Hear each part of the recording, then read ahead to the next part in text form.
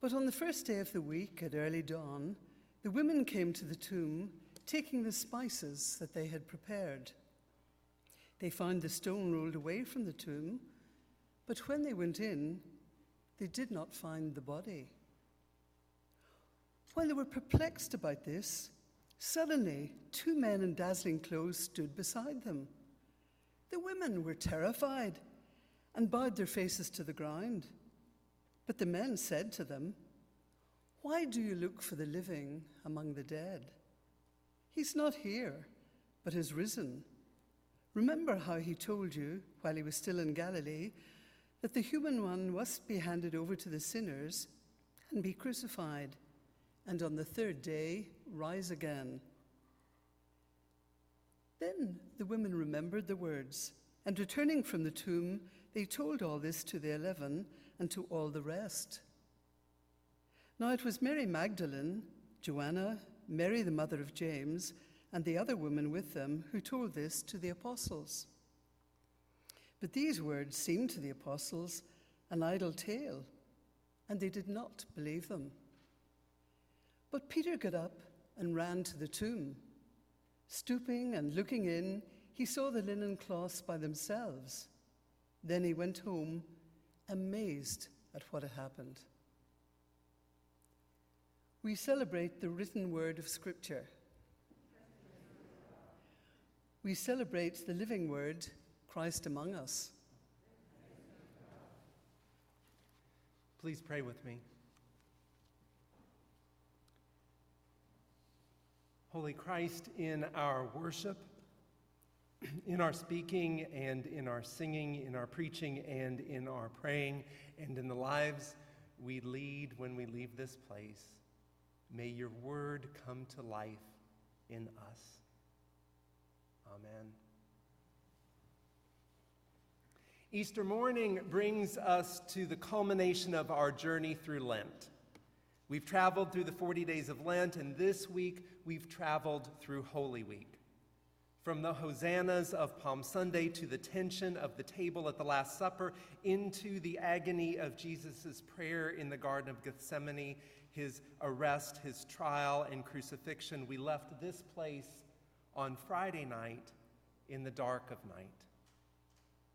Easter is the culmination of all that. We gather here on Easter morning at what might feel like the completion of a journey, only to find that we are standing at a new beginning.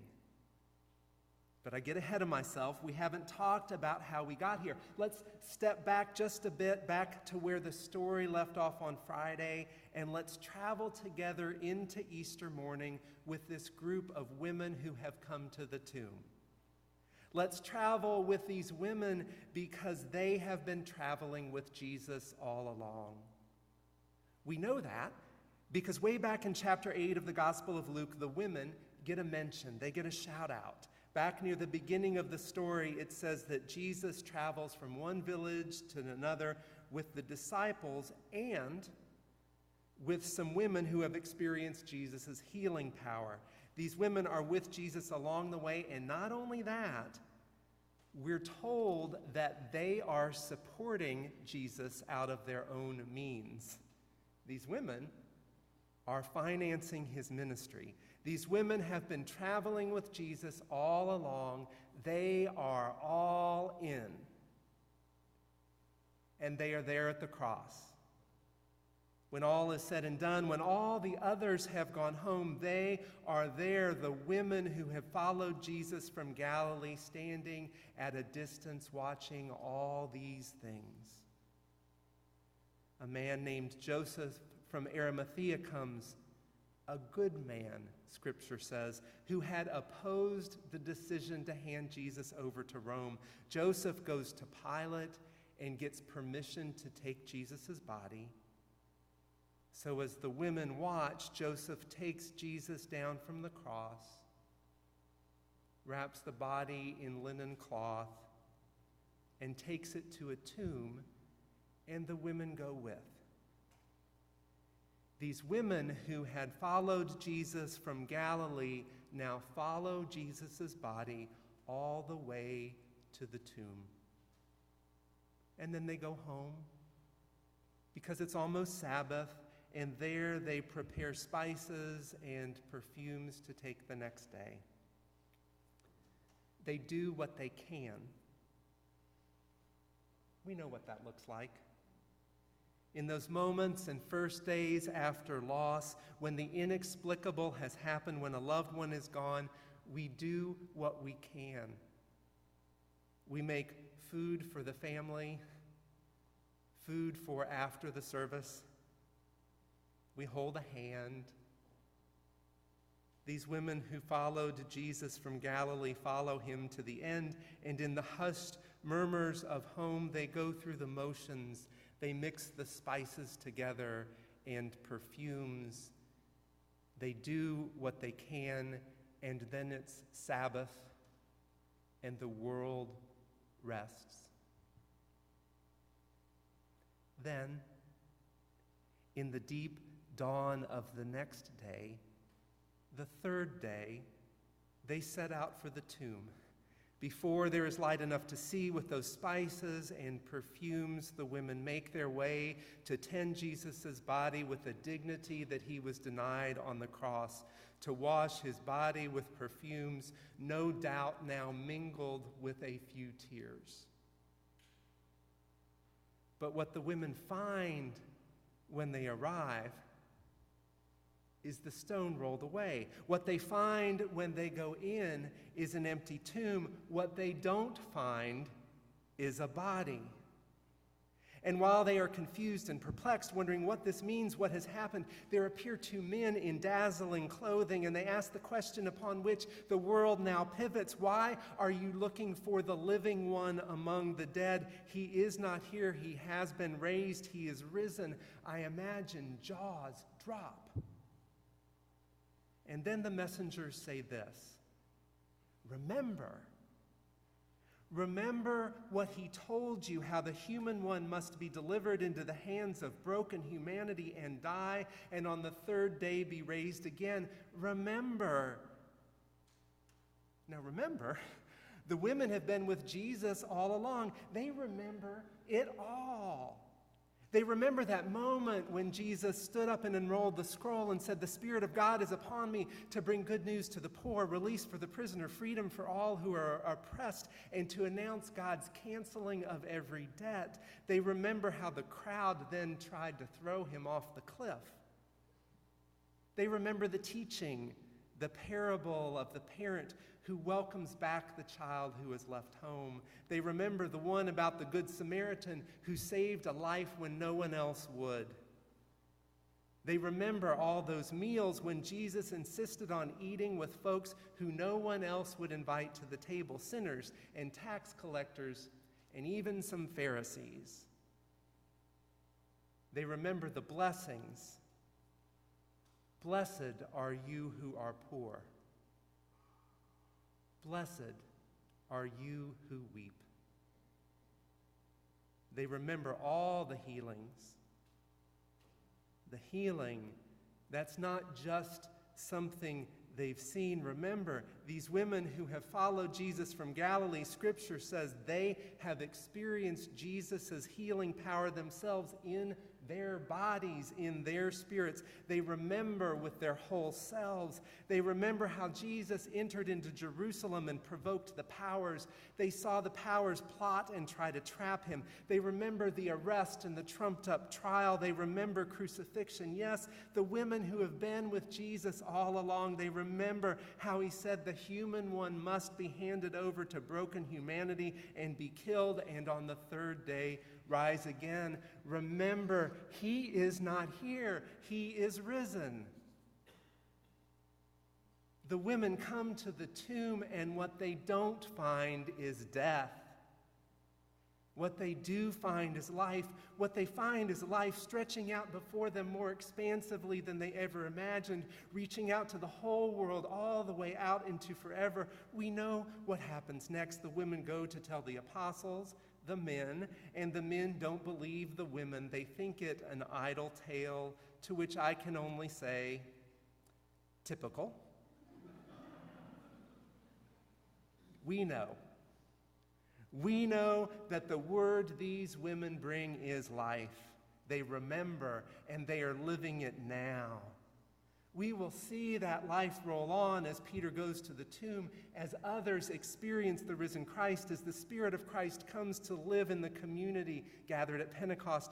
We know that the good news of resurrection radiates out from there, out into the whole world, on down through the generations, all the way down to us. In resurrection, Jesus draws us out into this expansive life, not just life in and for this present moment, and resurrection surely gives us that, but also life that stretches out into forever. A future that is intricately connected to the life we live now, all of it resurrection, one whole life. There is an ancient way of talking about the causes of things in terms of material causes and final causes. Material causes or effective causes are what we usually think of as the cause of events, why things happen. I tripped on that step and that caused me to fall down. We can look back at the past and see how we got here. Final causes look to the future. A future of purpose, a goal that causes us to live life differently now. We might say, I am working for a cause, for the cause of anti-racism, and so I live life differently now. We tend to think of how the past pushes us forward into the present, but in this sense, the future pulls us forward toward an ultimate goal, a future we can live from. Earlier this year, the Transition Support Group read Congressman John Lewis's Across That Bridge, which is part memoir and part visionary encouragement. As you probably know, John Lewis was a civil rights leader from his student days in the 1960s all the way up until his recent death in 2022. John Lewis was there with Dr. King, there at Selma, there as a freedom rider. In the book, Congressman Lewis describes the overt hatred they faced in those days of resistance. But John Lewis explains that they endured all that, they persevered through all that because they were convinced of a future. Lewis and King and so many others saw a future that was already true. They believed Lewis' rights and lived as if the promises of America are real now. Imagine that. In the midst of massive resistance to civil rights, they saw a world where all people are created equal and all people experience the equal protection of the law, and they lived that way now. Lewis said, it's all about knowing in the solid core of your soul that the work is already done. It's about being so sure of what the Spirit has whispered in your heart that your belief in its eventuality is unshakable. Nothing can make you doubt that what you have heard will become a reality. Even if you do not live to see it come to pass, you know without one doubt that it will be. They saw a future they can live from, and they lived that life now and transformed the world. I'm still trying to get my head around this next example, and I'm not sure if I know quite how to say it, but I'm going to go ahead and share it anyway. Last week, we watched the 60 Minutes interview with Ukrainian President Volodymyr Zelensky. I'm amazed at his courage. He has a clear vision of a future for his people. A future where Ukrainians once again walk their city streets, take their kids to school, go to work, and tend and care for those they love in peace. it is a future that he is living from and risking his life for. At least in this moment, he and so many with him have held back an empire at the city gates.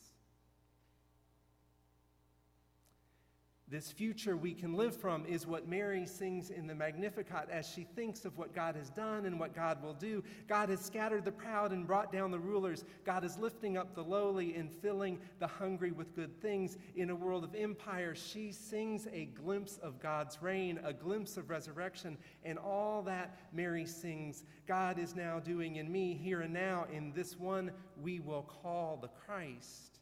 In resurrection, Jesus draws us out into expansive life and gives us a future we can live from, a future so good and worthy and overflowing that it transforms our life we live today. This is true not only of the big movements of our day, but in our everyday lives.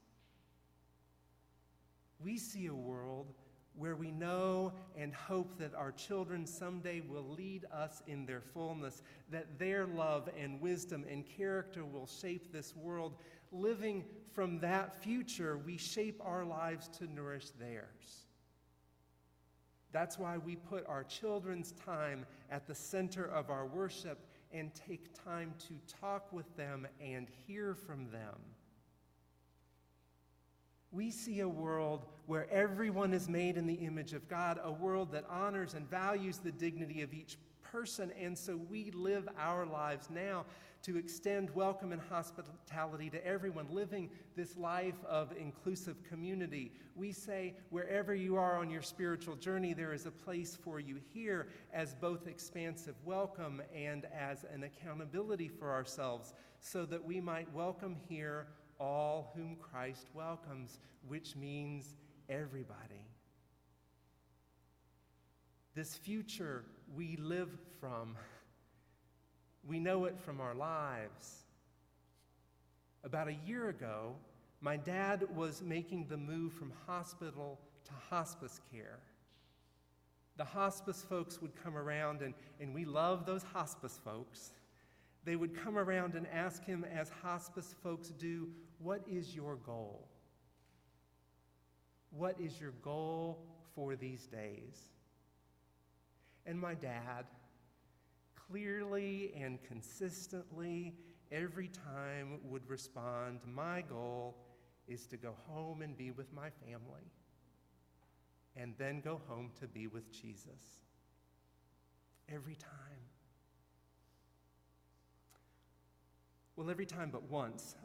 When he was asked that question for about the seventh time one day, Colonel Clark, what is your goal? He looked up and said, my goal is to go home and watch the Masters golf tournament on my big screen TV. Again and again.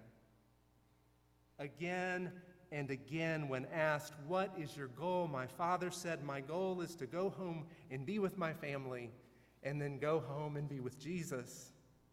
With that answer, he remembered, and he offered us a future to live from. And he transformed the way that we lived those days. When the women head out that morning in the deep dawn, they know how the story always ends. The old story. The powers have all the power. When the people rise up seeking food for the hungry and freedom for the oppressed, the powers fight back, and the powers too often win. The powers respond with violence, and they beat down and kill those who oppose them, and so you do what you can, and you love them to the end. Resurrection closes the book on that old story. In resurrection, just as we think we have reached the end of the journey, we find that we are standing at a new beginning, standing in the dawn of God's new day, a new story, a new creation. Easter morning, that moment when everything that lies ahead is life. Resurrection is a present reality right here, right now, and it is a promise of life forever. In resurrection, Rome doesn't win. In resurrection, we see God bringing down every power that does us harm, and so in the lives we live now, we roll up our sleeves and join the work of dismantling the systems of oppression that harm so many.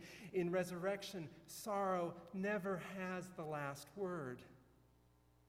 In resurrection, we see God wiping away every tear, and so in the lives we live now, as we weep for a time, we come alongside each other with love and tender mercy, and even in those moments beyond understanding, we do what we can.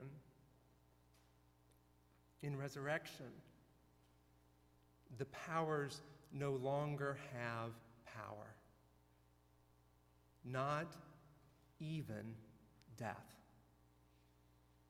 In resurrection and in Jesus Christ, God says to us, with God's whole self, there is nothing that can separate you from my love, not life, not death, not any power, not the present, not the future, not height, not depth, nothing.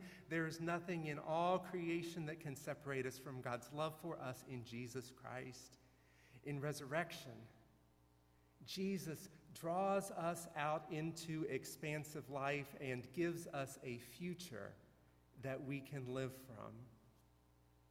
Friends, let's step out into this new day, because everything that lies ahead is life.